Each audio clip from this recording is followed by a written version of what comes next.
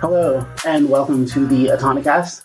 I'm Ed Niedermeyer, and I am not joined this week by Alex Roy and Kirsten Korosek. This episode was recorded live at the Pennsylvania Autonomous Vehicle Summit. This was a panel that was recorded for the Autonocast. This was not, however, recorded using our normal equipment, so we apologize for any degradation of our sound quality. I was joined in this panel by Leslie Richards, the Secretary of Transportation for the state of Pennsylvania, as well as Courtney Ehrlichman, CEO of the Ehrlichman Group, who does a lot of consulting in the state of Pennsylvania around autonomous vehicles and mobility issues. The idea for the panel was to explore Pennsylvania's unique history when it comes to autonomous vehicles and to try to suss out how that history has informed its approach to autonomous vehicles in terms of policy, in terms of relationships with between governments and autonomous vehicle companies. I hope you enjoyed the episode. All right. Good afternoon, everyone. Thank you so much for coming to the live recording of the Autonocast podcast here at the Pennsylvania AV Summit.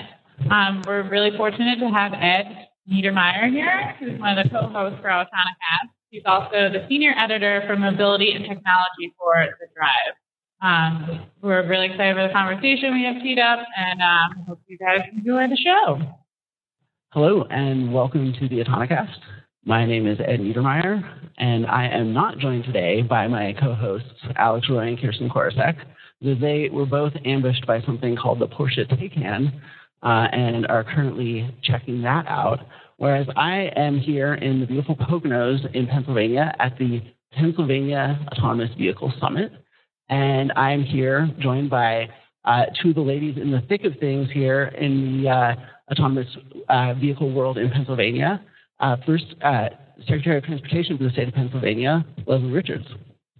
Thanks for having me, and welcome to the Poconos. Thank you. Thanks so much for coming on. And also our friend, I think her second time appearing on the Autonocast, from CEO of the Ehrlichman Group, Courtney Ehrlichman. Thanks for having me. And I just want to say that Kirsten and Alex are missing out on this summit because we're actually dealing with what I call the iPorsche, which is the Apple smashing Porsche. Yeah. Honestly, I'd rather be talking about autonomous vehicles myself, but I'm a little biased. So I'm really excited to be here because, everyone knows that, Pennsylvania and autonomous vehicles have been sort of, intertwined from the very beginning. And I think the first thing that I think of, a lot of people think of course, is Carnegie Mellon and the driver challenges. And people are pretty familiar with that history. I actually didn't know, though, that there was actually an autonomous vehicle drive here in the state as early as 2013 on public roads. Courtney, really quick, since you were the one who told me about this, can you just fill us in a little bit on the actual history of that, what happened with that? Sure, and this was before we had Leslie as secretary. So it was a 33-mile ride from Cranberry Township, which is outside the city of Pittsburgh. It went 33 miles to the Pittsburgh airport.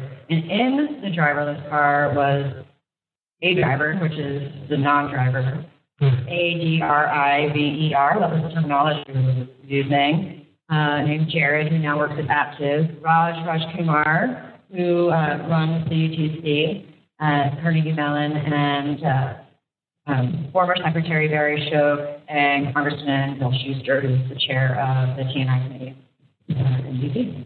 Cool. And what was the purpose of the drive?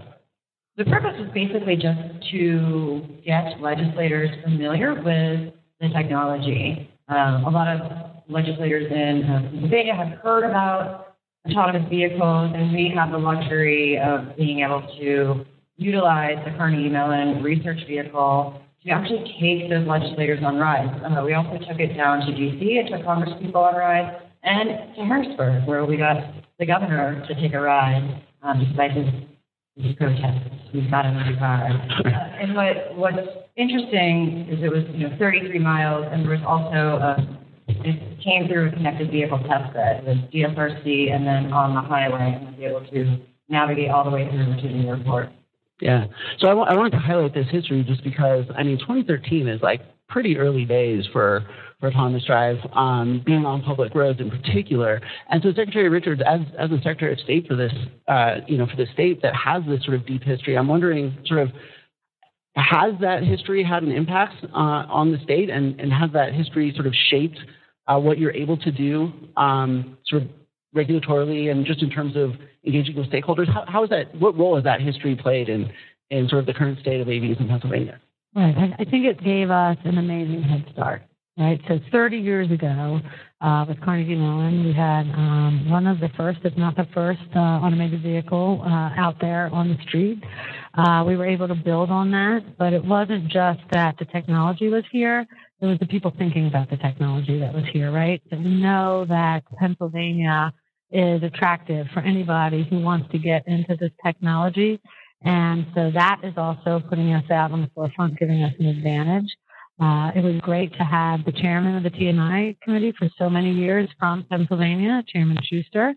And it was great to have his support in moving things forward. And, of course, my predecessor, Barry Shokin, and others before him, Al Bueller before him, who was a big advocate for smart transportation and using technology and seeing how far we could go with that, as well as their predecessors. Like, I'm very well aware that I am a link in the chain in Pennsylvania. I'm the 25th Secretary of Transportation here, and I like to build on the foundation. It's an evolution, and I feel extremely fortunate that I inherited such a rich and a strong foundation here in promoting automated and connected technology and seeing how this emerging technology can really save lives, that it can give mobility to many people who are challenged right now and don't have so many mobility options.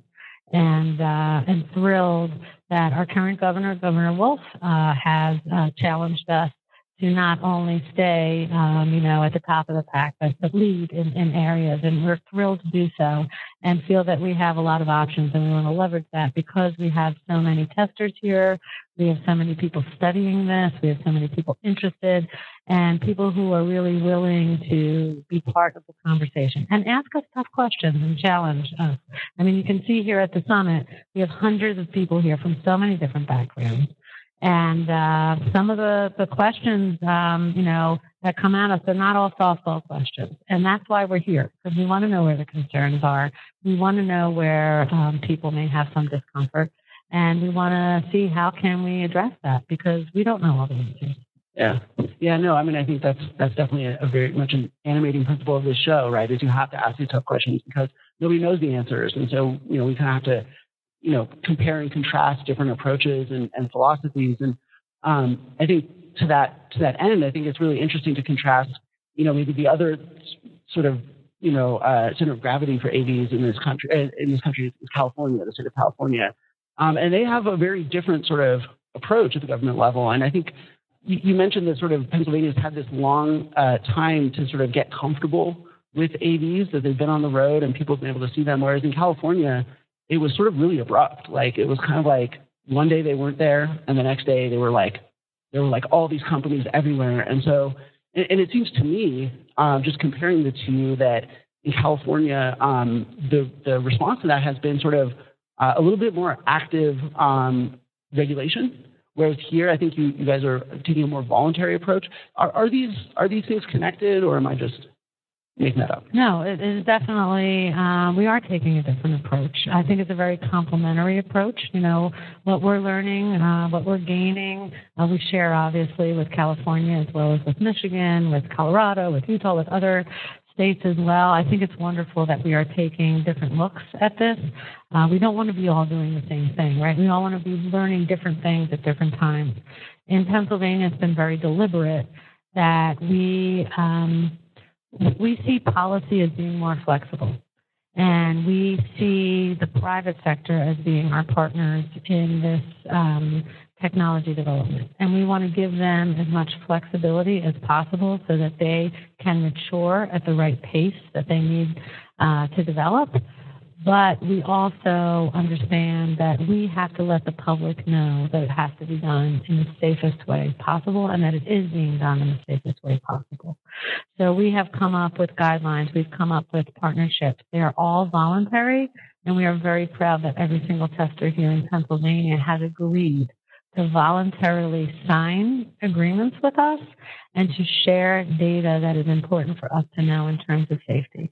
We are not asking for secrets. We're not asking for competitive, edges to be released to us. We understand that this is an extremely competitive industry, and we want them all to succeed. But we do need to know, in terms of safety, all the information that they can share, and they realize that too, right? They need the public to buy in for them to advance as well. And so it's been a wonderful collaboration here in Pennsylvania. And I just want to piggyback on what you're saying, Secretary. I think it's important to also pull the lens back even further and think about how the feds are looking at this. And we heard earlier from our plenary speaker, Mark Rosehead, who just walked in, that the feds are really looking at different states and looking to see what experiments work. And I think in Pennsylvania, the spirit of collaboration and working in partnership with industry is very different, and I think we can thank the Secretary for being a planner and not necessarily an engineer, and already developing those relationships and building that relationship with Carnegie Mellon has been really important because it's been collaborative, all around the table, sort of talking about what do DOTs need to know, what does the community need to know, what do the roboticists need to know that are designing these vehicles. And so that's just been an ongoing conversation for years that I think we have that advantage. Yeah, so I really want to get into that broad-based conversation piece. I think that's also something we talk about a lot on the show, and really, really important part of all this. But there's one thing that is just bugging me a little bit almost, and I'm curious to just get your guys' take on what explains this, right? So Uber, Advanced Technologies Group, they're headquartered here in Pittsburgh, right? They have a lot of their operations here. And as you said, everybody who tests here, including Uber, is in full compliance with these voluntary standards, right? However, in California, Uber sort of prompted the creation in a lot of ways, right? They were testing in San Francisco. There was video of one of their cars running a red light. That prompted a crackdown by the DOT there, or the DMV, excuse me. And they then sort of went to Arizona with tragic results. It's just that difference in experience is so fascinating considering it was all the same company. Is this a local character thing, like California, the Wild West, and people in Pennsylvania just do things a little differently? Is it about engagement? Is it about your office sort of engaging more or having a more broad-based conversation? What do you think explains that difference?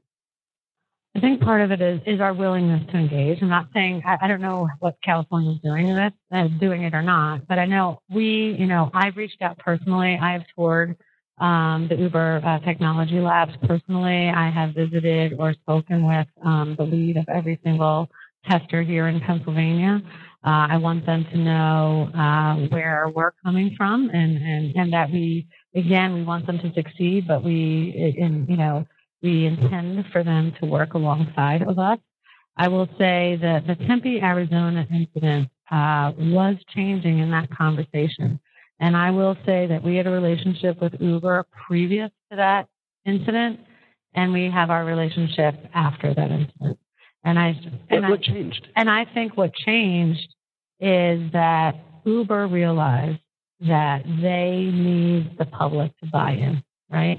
I think initially, and I don't mean to pick on this firm, I think all the firms that were dealing in this area thought that just like we've seen rideshare, right? Where they came in very aggressive and we said, we don't care if you like us or not. We are here and this is what we're doing. We don't care if, we're allowed to be here or not. We're here. And that is very different than how I would describe our relationship now. And our relationship now is very, I hate to use the word over and over again, but it is very collaborative. It is very back and forth. They understand what is important to us, which is safety and communicating that safety to the public. And there's a way that we need to do that and to do it as transparently as possible. They understand that the better we're able to do that, the better they are able then to develop their technology and get buy-in from the public. Because what good is their technology if no one trusts it and no one's going to use it, right? It is a consumer-driven technology, and they need the consumer to be alongside them. Yeah, no, absolutely. Courtney, I'm wondering, is the secretary being modest here, and she has some way of scaring these companies who might want to treat this like the Wild West that they aren't doing in California? No, I would definitely say the secretary is not scary. Absolutely not. And I think that, again, the collaborative approach of having that open conversation, and I know for the voluntary guidance, you were in conversation with every single tester, and I don't think that any of the testers that are in the state, there's 5, maybe 6, including Carnegie Mellon, but 5 commercial testers, and they don't want to see anything bad happen on the street. That's going to hurt their firm directly. So having this real conversation about how can we test, how can we be flexible, how can we work with the DOT to not have these regulations that don't make any sense, like measuring disengagement and numbers of miles traveled. How can we focus on that safety conversation rather than these, again, these metrics that don't necessarily make sense? Yeah, absolutely. One thing that doesn't often get talked about, it happened here in Pennsylvania, and I imagine it happened in other states where Uber was testing. Uber was extremely proactive with us after Tempe.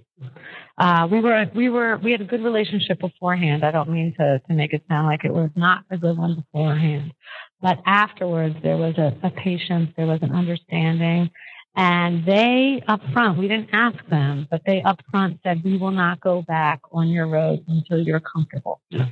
So that is what really allowed us to have that full conversation of what will make us comfortable to have you on our roads. What is it that we need you to show us before we will invite you back on our roadways? And it was a conversation. I mean, now it seems so normal, but back then that was a really good question, right? How do we prove that they are safe?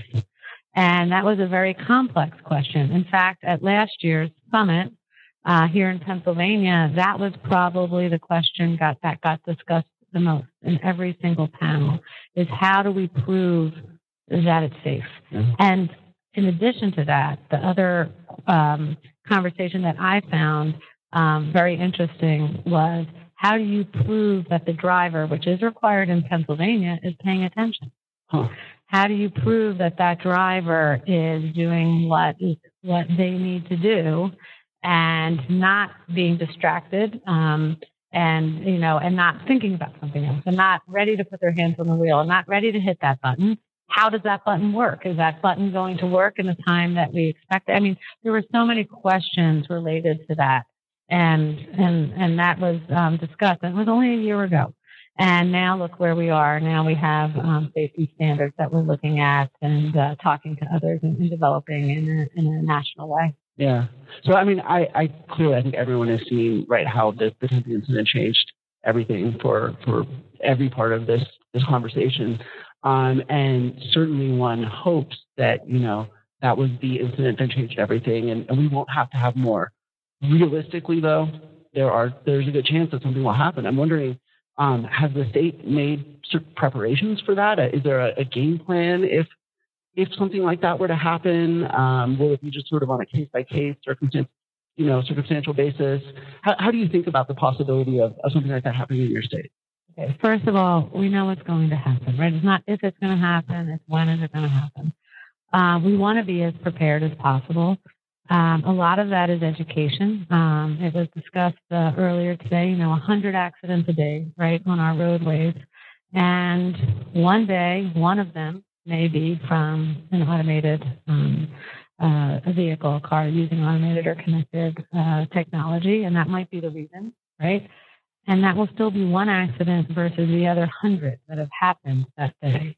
And so we have to do, and I'm not saying, that life is valuable, and any fatality, any number over 0 is unacceptable. And we have to work toward getting that number towards 0. But we have to look at it in perspective. Nothing will be perfect, but we know that this is going to improve, and we know this is the future of transportation. I, for one, am very happy that this is the future of transportation because it's getting us to a safer transportation network, and it's getting people to where they need to be in a safer way.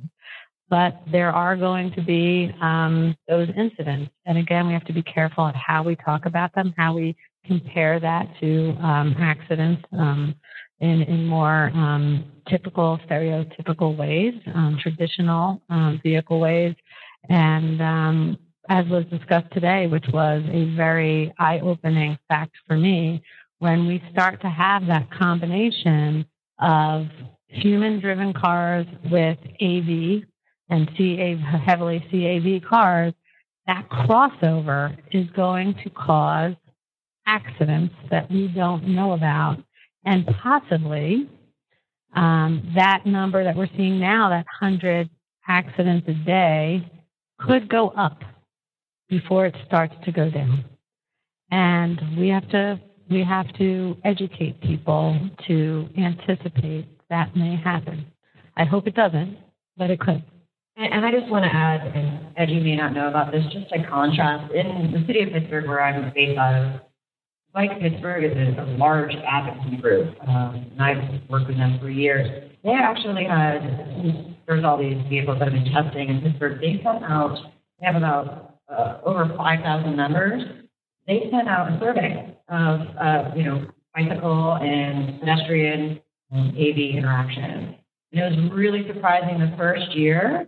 What they found was that cyclists felt safer around autonomous vehicles.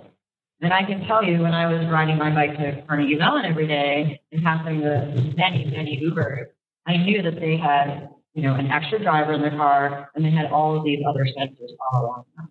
So there's sort of both sides of that coin, where you know that there's all of these sensors that are going to detect you, but there's just those edge cases. Yeah, no, that's fascinating because cyclists and pro cycling advocates and sort of AV and frankly just car people in general don't always see eye to eye politically. So it's interesting that even given those differences, they still feel safe around autonomous vehicles. That's really interesting. I did note though, someone mentioned earlier that the state does have an AV incident response plan. I'm curious, Secretary Richards, could you just tell us a little bit about that?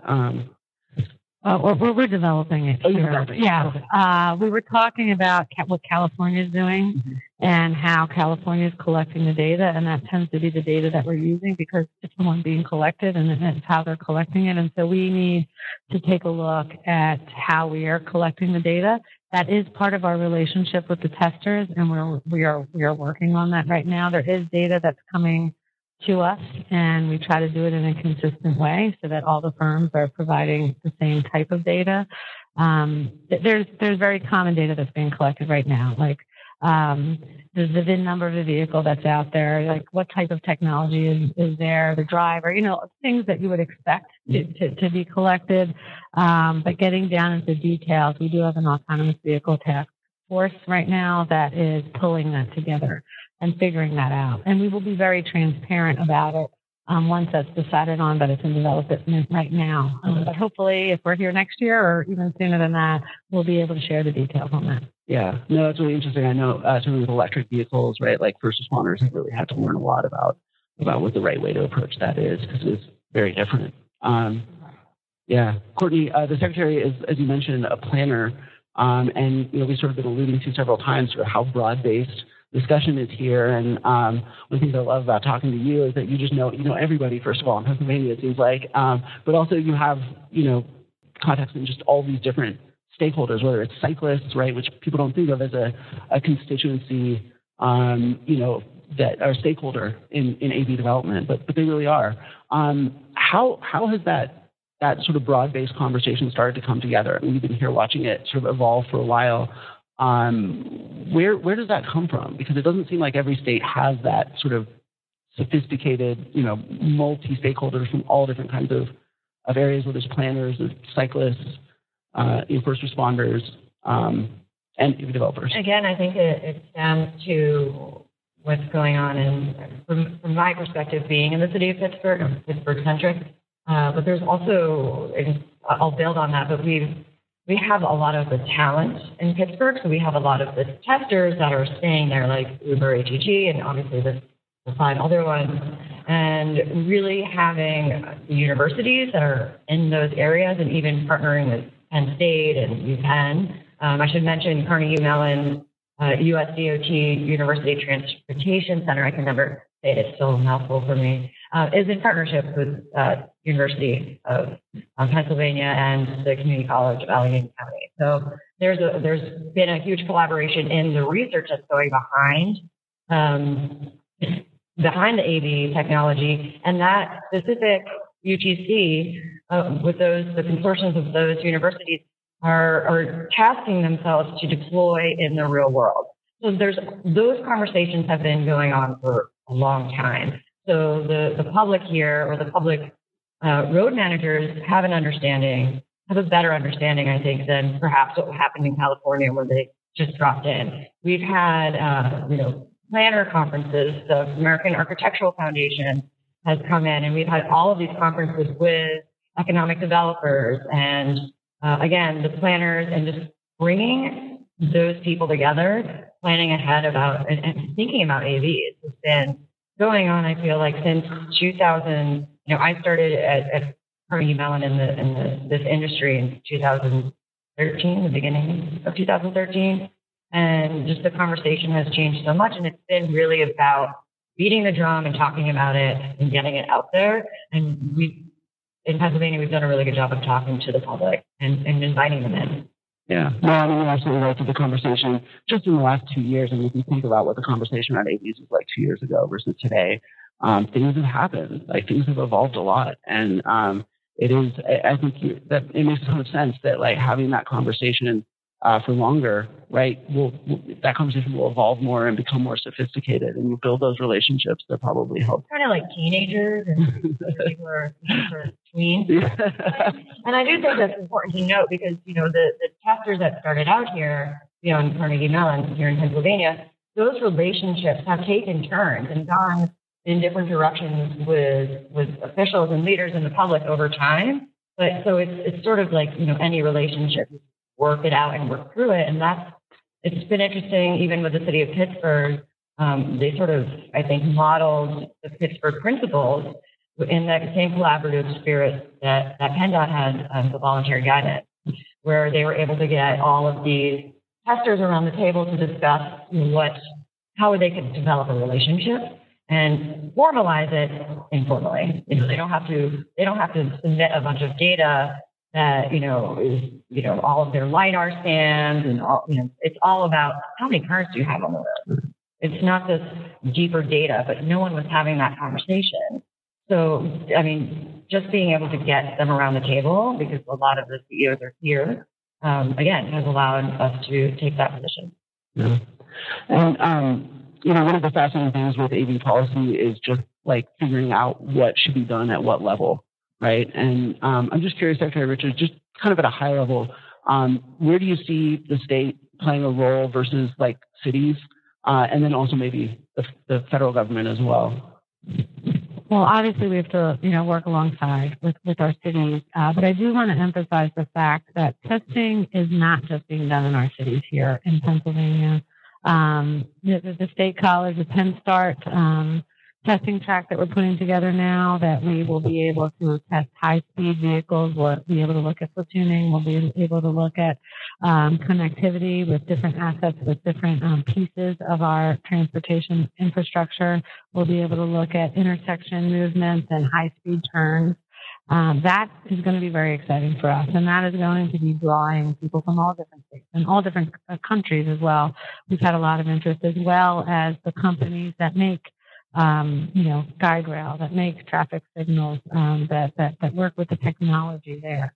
And so it is not, I know we talk a lot about Pittsburgh, which is wonderful, and Philadelphia, but it is happening in a lot of places. The Lehigh Valley is where we're very interested, where we're seeing all of these warehouse distribution centers pop up, right? We're seeing FedEx, UPS, Amazon. And it has brought freight and traffic volume, as well has patterns that we did not foresee. And it is coming up in ways that planners could not get ahead of it. First of all, some of these counties, some of these municipalities that don't have formal planning employees on full time, and the business models of these warehouse firms are, we locate where we can get, the land the cheapest, where we can build out what we need to build out, and where we can have truck routes, right? Traveling 2 to 4 hours a day and reach the majority of our customers.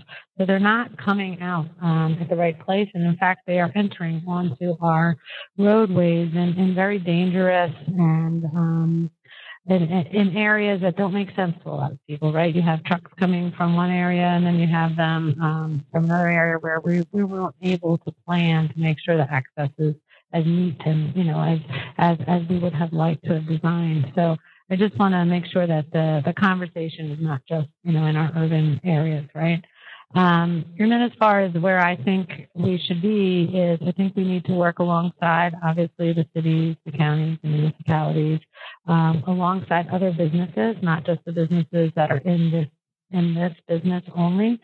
And again, just listening to them. What is it that they need? What is it that they can do? We have had conversations with cities who wanted to adjust the speed limit, right, for autonomous vehicles. And so we've had that conversation, how that can be very dangerous when you are specifying what a speed limit should be, and that may be lower than what that area was designed for, than what, people-driven cars can go at. You don't want your AV cars going at a different speed than the cars being driven by people. And you don't want those types of scenarios. So we have to have those conversations. That I would call an educational conversation we had with cities. First of all, they have to understand that setting speed limits is not something that a city does. They do have to work with their state DOT to do that. And there are a lot of reasons why a speed limit is set at a certain speed. And so we have to take that into consideration and have those conversations so they fully understand what it is that they control, and they fully understand what the state DOT controls and how we can, work best together.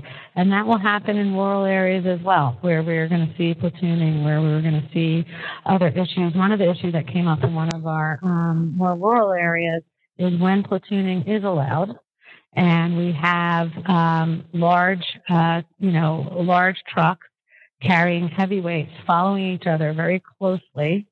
What does that do to our bridges? And what does that do to the amount of weight that our bridges can sustain?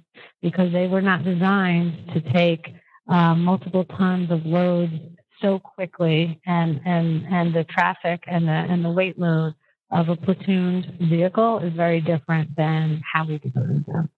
So these types of conversations, and there's 100 other conversations like that.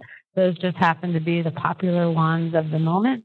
But I'm sure there's a lot of other design issues that we're going to have to address that will be coming into play. Yeah, no, that's really fascinating. Obviously development and mobility go hand in hand. And if you think about it, right, just having trucks coming onto roads, even with human drivers, that can be a dangerous and tricky challenge for planners to address, right? But then when you think about the fact that a lot of those logistics companies are where it seems like autonomy may get sort of its first toehold, then you have sort of this coming together of sort of autonomous vehicle policy and planning, because right, if it's dangerous when humans are doing it, it's going to be difficult and dangerous when robots are doing it too, right? Inevitably, especially at the start. Courtney, are there other specifically planning related issues around AVs that sort of seems to be a little bit closer in timeline or a little more pressing, maybe, like trucks? I would say, well, first I want to thank the Secretary for bringing up the fact that there is so much, I would say, like the Venn diagram, the AV industry. We're the Keystone State, so we do have Penn Start, which was talked about earlier, that test track that we can actually test how these, freight vehicle, transit when it becomes AV, if it does, just how they interact with the street. I think in terms of planning, from my perspective, thinking about urban areas, really thinking about how do you actually communicate with pedestrians? How do you communicate with cyclists? So, going back to that cycling survey, one of the things that cycling advocacy organizations nationally are talking about is actually the eye contact that a cyclist will make with a driver. And that's really important to think about. So how does that communication happen moving forward? And that's not necessarily how planners are trained to think about planning, but that, we're moving to a digital platform of infrastructure. So really thinking about that. And I also think thinking about land use is really going to be important.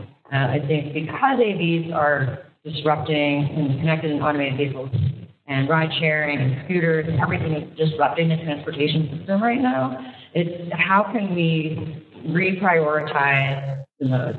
Yeah. And that's a really big planning piece that municipalities and cities can be thinking about, and rural areas. Mm-hmm. And I think the last thing I would say to think about is we're moving towards the boomer generation becoming, the largest part of our population becoming elderly. So thinking about elder care and how we can move those people around who are sort of isolated in these non-urban environments. Yeah. So you mentioned sort of many different modes, and Secretary Richards, you were speaking earlier here at the conference, and you mentioned just how central public transportation is to everything that you do here. And I noticed that there is a bill. This was also mentioned earlier in the sort of introduction to the summit, HB 1078. That addresses low-speed autonomous shuttles, and that's sort of a new mode, and there's some interesting potential there for public transit specifically. I'm curious, what does this bill generally address? Like, what needs to happen from a policy perspective for these for low-speed AV shuttles to come, and then also what is like the opportunity for this kind of specific mode? Yeah, so low-speed autonomous shuttles allow us several things. First of all, there's a lot of states that are not out on the forefront of this technology. Either they haven't invested in the past, or there's not a comfort level. Maybe their governor, their general assembly is just not ready for them. They might see it as not something they want to invest in. Now, look, all of us are underinvested in dealing with funding issues, and you have to be willing to spend money on this technology. However, I do not know any state that is not interested in hosting an autonomous shuttle, or at least discussing it and considering it. You don't need to have the other pieces of this technology moving forward to test the shuttle. And I also think that these shuttles are going to be a huge piece of information and a huge way in how the public becomes comfortable with this technology.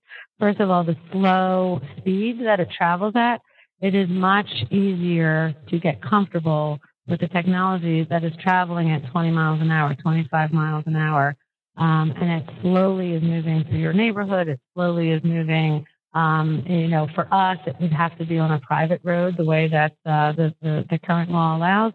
So it would be,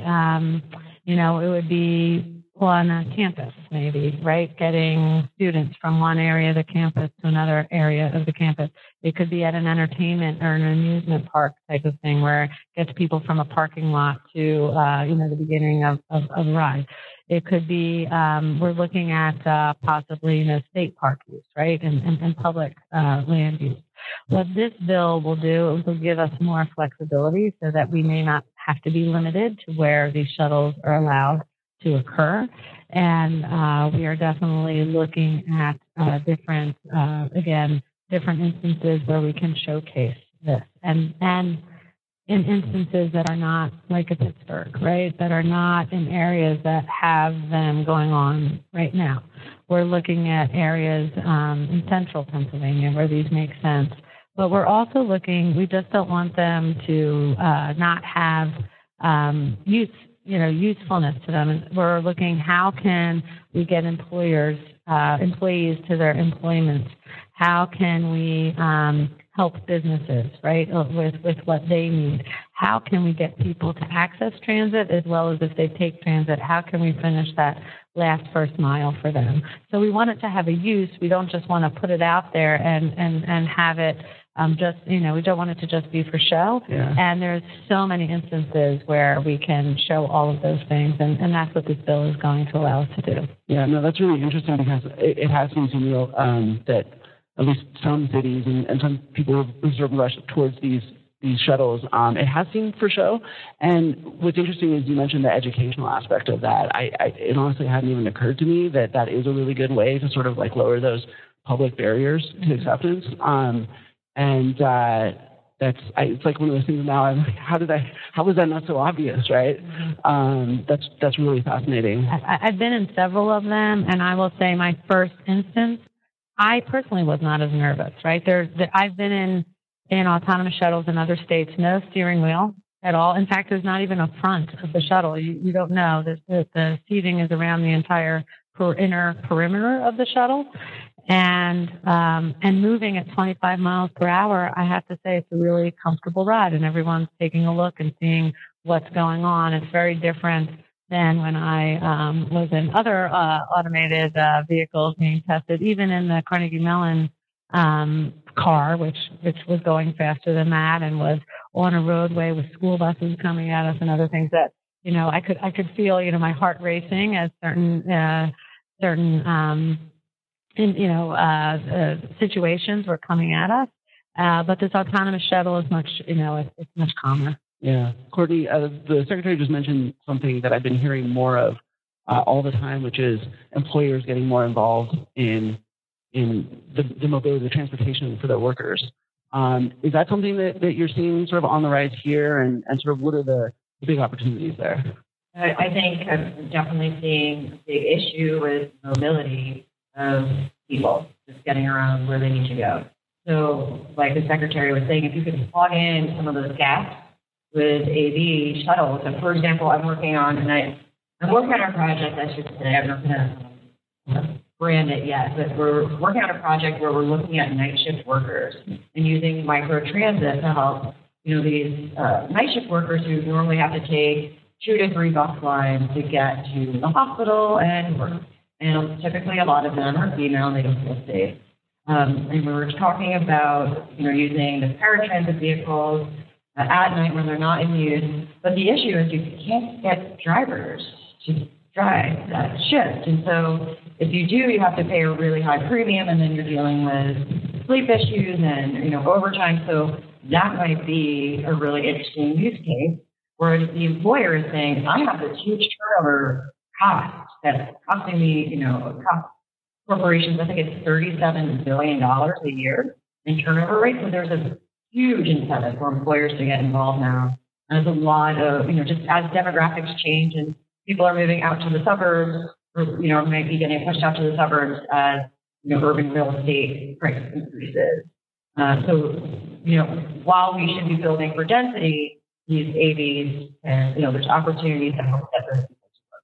Yeah. No, there's a whole class of stakeholders that can be brought into the conversation, sort of around, like, real, not sort of idealistic stuff necessarily, although there's an opportunity to do idealistic stuff, but their incentives are real and material, but also aligned with some of these future changes. So having just published a book about Tesla, I have to ask one question, and it's really, I don't want to make it about Tesla because it isn't about Tesla. It's a much bigger issue than just Tesla. They just happen to embody it right now. I'm just curious. So this is a company that says that their vehicles will be fully self-driving. Supposedly next year, by the end of this year, maybe kind of changes. But I'm just curious, as the person responsible for transportation and safety in this state, how do you feel about the possibility of, because it seems like the regulations are all, not just in Pennsylvania, but the whole sort of environment around AVs is oriented at companies who are building sort of level 4 vehicles for fleets, for like robotaxis or trucking or specific things. And nobody else is talking about putting full autonomous technology into the hands of consumers. And I'm wondering, are states ready? Is Pennsylvania ready to deal with that? Or is that the federal government's problem? I'm just curious how you think about a company saying they want to put full autonomy into the hands of consumers in privately owned cars. It's an interesting question, Tom, because I don't know that much about Tesla. I actually was just recently in a Tesla and was fascinated by their whoopee cushion app. I thought that was pretty amazing. That you can move a whoopee cushion around to any seat, and it sounds like that person has innovation. Yeah. So I won't say it, but I thought that was pretty cool. But where is Tesla now? Like, what level are they at now? What is their highest level? Because I wasn't aware that they were that far along. Yeah, no, I mean, so autopilot they currently say is level 2, and so it requires human, monitoring at all times. And they're a little bit confusing about it, right? Where they say it's going to be level 5, but it's going to need monitoring for a while, and then it's not. And they say that next year, in 2020, will be the point where they feel. They're predicting that they feel that it will reach a point where they no longer will require their customers to monitor it, which implies, either level 4 or level 5. And so just, again, like there's obviously, right, like I'm personally very skeptical that we'll ever even get there. So this is very much a hypothetical, but like, right, as someone with your responsibility, you have to like think about those, what if, right? Like, so and again, I don't mean to put you on the spot. It's just a really fascinating challenge. It's a good question, and I want to give it the thought it deserves. I also am skeptical that you can go from a level 2 to a level, I would hope they would get to level 5 before they would let people not monitor. I mean, to me, that just doesn't sound the way that we should be moving forward here.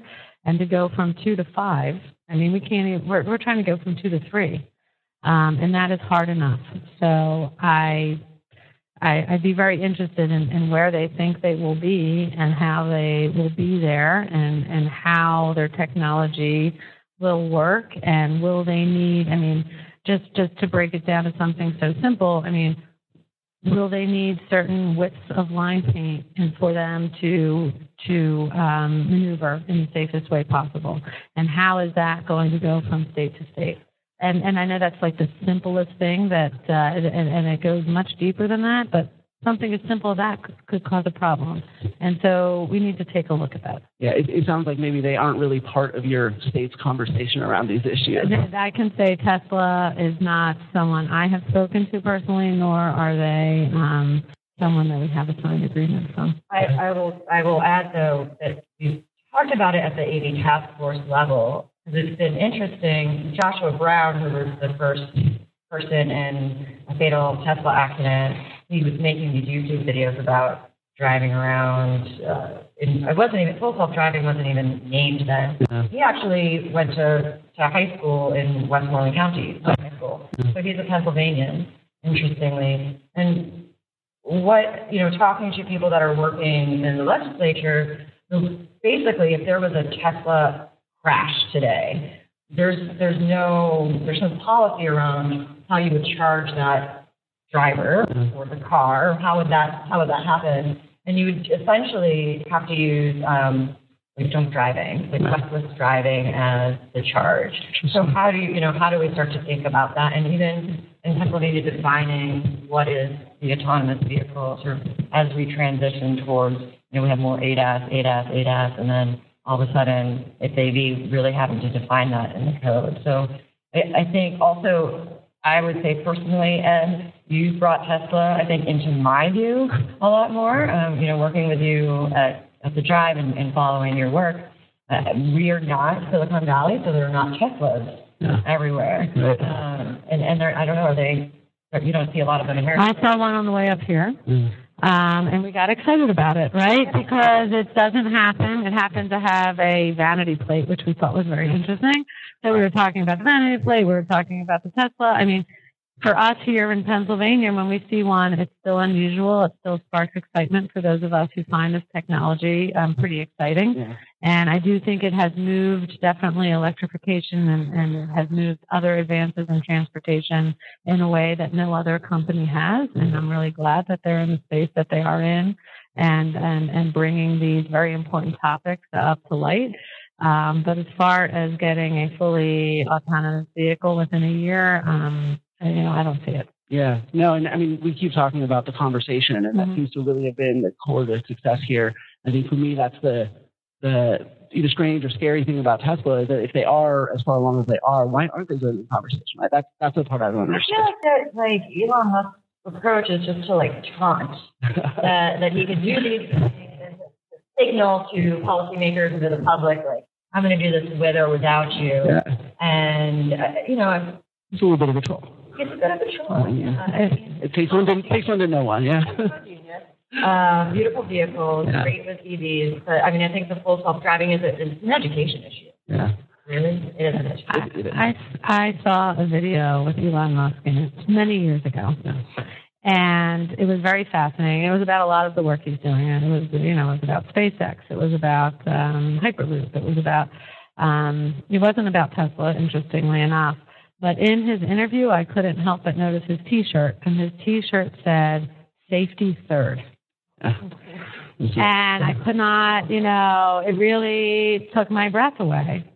But that is how he thinks, and that is how they've been able to advance certain things. Now, a state DOT cannot afford to think safety third, safety first, right? It was mentioned this morning that it shouldn't even be a priority because it should be the foundation that we're all working on, right? Priorities can change, and safety at the forefront can never change. And so that's how I think of Elon Musk, right? If he's thinking safety third, I'm going to be a little hesitant working with him. And it is why, and it's a topic for another time and maybe another podcast, but it's why we are where we are on Hyperloop as well, and why other states may have, locked arms with him and are going a little faster. I just have a hesitation with someone who considers safety third. Absolutely. So I really want to bring some audience participation into this. We don't do this a lot on the Autonocast, so this is your chance to come on the show. But really quick, actually, just before we do that, I just want each of you to, very briefly, what is the biggest challenge facing Pennsylvania right now in regards to preparing for AVs? Thank you for chatting. You thought you were out of here safe. Yeah, no. One more tough one. No, I do think it is the communication with our public, right? It sounds like it's really simple, but it's not simple. It's very complicated. And with that communication, it's also communication with our elected officials. We do need certain regulation, right? Even though we are coming at it from a policy standpoint, what we've decided to do, and we learned, we had a large AV bill in front of our General Assembly, and we could get nowhere with it. We had to break it down into pieces. Just this last session, we passed our first our first regulations. One is dealing with platooning and getting that type of testing out on our roads, and the other is automated work zones, where we can have our crash trucks and protecting the people who keep our work zones safe. And moving that forward. And we were able to break that off because it was something that we could get buy-in, right? We couldn't get buy-in and removing, or even the discussion of whether there should be a steering wheel or not in a car, right? We couldn't get any type of consensus moving towards some of these tougher issues. And so we've decided to move ahead in that way. And that's also our autonomous shuttle work as well in that House bill. It's where we can get the interest, and we realize that we are going to have to do this one bite at a time, one step at a time. But again, it's educating people, letting them understand. And with that goes to your earlier question, having them understand that there are going to be crashes, that there are going to be accidents, so that when it happens, it doesn't put this technology on hold, that it keeps moving forward. Yep. Well, I was going to say public education. I was going to go on and say, I think what we really need to be thinking about as organizations or people, road managers that are managing infrastructure, also need to be thinking about digital transformation. So there's a huge telecom piece to this that needs to come into play, depending on which company will go. Even moving with connected and automated vehicles, really thinking about that. And also with that digital transformation of infrastructure, also thinking about organizational transformation on the digital level. So making sure that DOTs and municipalities have the capacity and understanding to, collect the data or have a third party turn it into information for them or have a database of permits, but really having the backbone to deploy any policies that are put forward and for pilot. Yeah. All right, so we'll open it up to the floor. We have a floating microphone right over here. Raise your hand if you'd like to ask our guests a question. And please say your name, just real quick, identify yourself. Yeah. Hello, my name is Jan Henslar. I'm Deputy Communications Director for PennDOT. So I'm very interested in hearing over and over again during this summit about communication to the public as respective experts. What do you think the public should know about automated vehicles, and how do you think we should tell them? I'm going to jump in first because I have done a lot of public interaction with specifically the Carnegie Mellon autonomous vehicle, the test vehicle, and with legislatures. I think people just don't understand the technology and how it works. Just no concept of what is LiDAR, what is radar, how do what is forward collision warning, what is driver monitoring, all of the technologies that are in a vehicle or going to be coming into a vehicle, just no understanding of that whatsoever. I take it for granted that I understand these things, but someone in rural Pennsylvania is not going to have the slightest idea, and will just have these perceptions that it's congested or something along those lines. So really breaking down what the technology is, how it works, and I think another piece is sort of how in the transition period, forgive me, and this does not have a steering wheel, but for the vehicles that do, how does it take over? And what does that mean? I'm sorry. I just want to really quickly because I've been promoting my book that just came out, and someone has been booking some local radio appearances for me and stuff. And what kind of blew me away, we discussed a bunch of different sort of angles to discuss on the book, and the one that got the most response by far was the question of automated driving. When, are these here? Do Teslas drive themselves? What's going on with this? There's a lot of legitimate confusion, right? Even among those of us who pay a lot of attention to this. And so I think just the appetite is definitely there.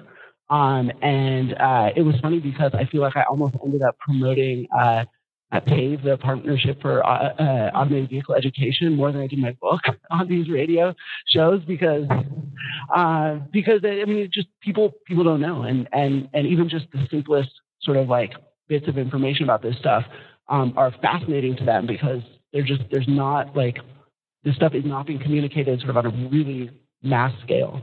Yeah, I think we have to do the best that we can so people aren't scared of it, right? Because when people are scared of it, they don't want to know about it. They don't want, they're not interested.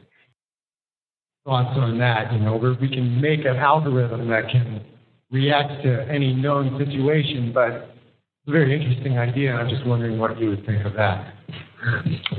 That sounds like an easy developer question. Yeah, I can tell you I personally have never thought of that, and I don't mean to be, joking about that, but I think everybody is pretty happy that this technology is not up to me, right? I am very fortunate that I get to lead an agency that is out in front of that and where we have real technical experts that are looking at things like that. But I am amazed when I do sit in rooms where topics like that are being discussed. I'm amazed at how complex the act of driving is. And I'm amazed at how many decisions our minds make at one time. Some of us do it better than others. But it is amazing to me, all of the different things that the robots, or I'm not sure what to call them, but it's robotics, right? What they have to understand, right? And AI that they have to get better at, and how quickly they have to make those decisions. So in many instances where I've been in rooms where they're having this conversation, the robots are instantaneously able to make those decisions, right? Better than humans. But as far as taking an assessment of the 100 different things that need to be decided on, that's where we're figuring it out. and the way you come up on a certain area. And, I might think of 100 things, but Courtney may come up in that intersection and she might think of 200 different things, right? And so it's really complex. As far as how it's being developed, I can't comment. One of the things that this brings up that I think is really interesting that I'm seeing in my world is I was just invited to be on this board called the Partnership to Advance Responsible Technology. So we're really seeing a new niche grow, which is ethicists, right? Ethicists, data ethicists are around the country. There's AI for Good conferences going on around the world, and really talking about how do you and I, Leslie, have a firm, how can we trust that technology is working because the roboticist said it did. And maybe they're not thinking of, one of the other things that will happen with AVs, there will be social implications, there will be land use implications. So how do you start to talk about those things as well when you're talking about what AVs are? I know for me, I did one of those TEDx talks, and I had to simmer, I wanted to download my brain and get all this information. And I basically could boil it down to three things, which is for a general audience to understand, which was, parking might disappear. We need to have some sort of safety verification for the algorithms eventually. And we need to make sure that policy is really, really guiding us in a way to ensure that they are ultimately serving humans and our needs. And I think that's really what we need to focus on with AVs, is that they're still serving our needs. Yeah, I think I had I'd sort of echo what the secretary said, in that the first couple of times I rode an AV, of course I was blown away by the technology itself, right? Having a vehicle drive you, it is an eerie and fascinating experience, and you can't help but just be blown away by what it takes technically to do that.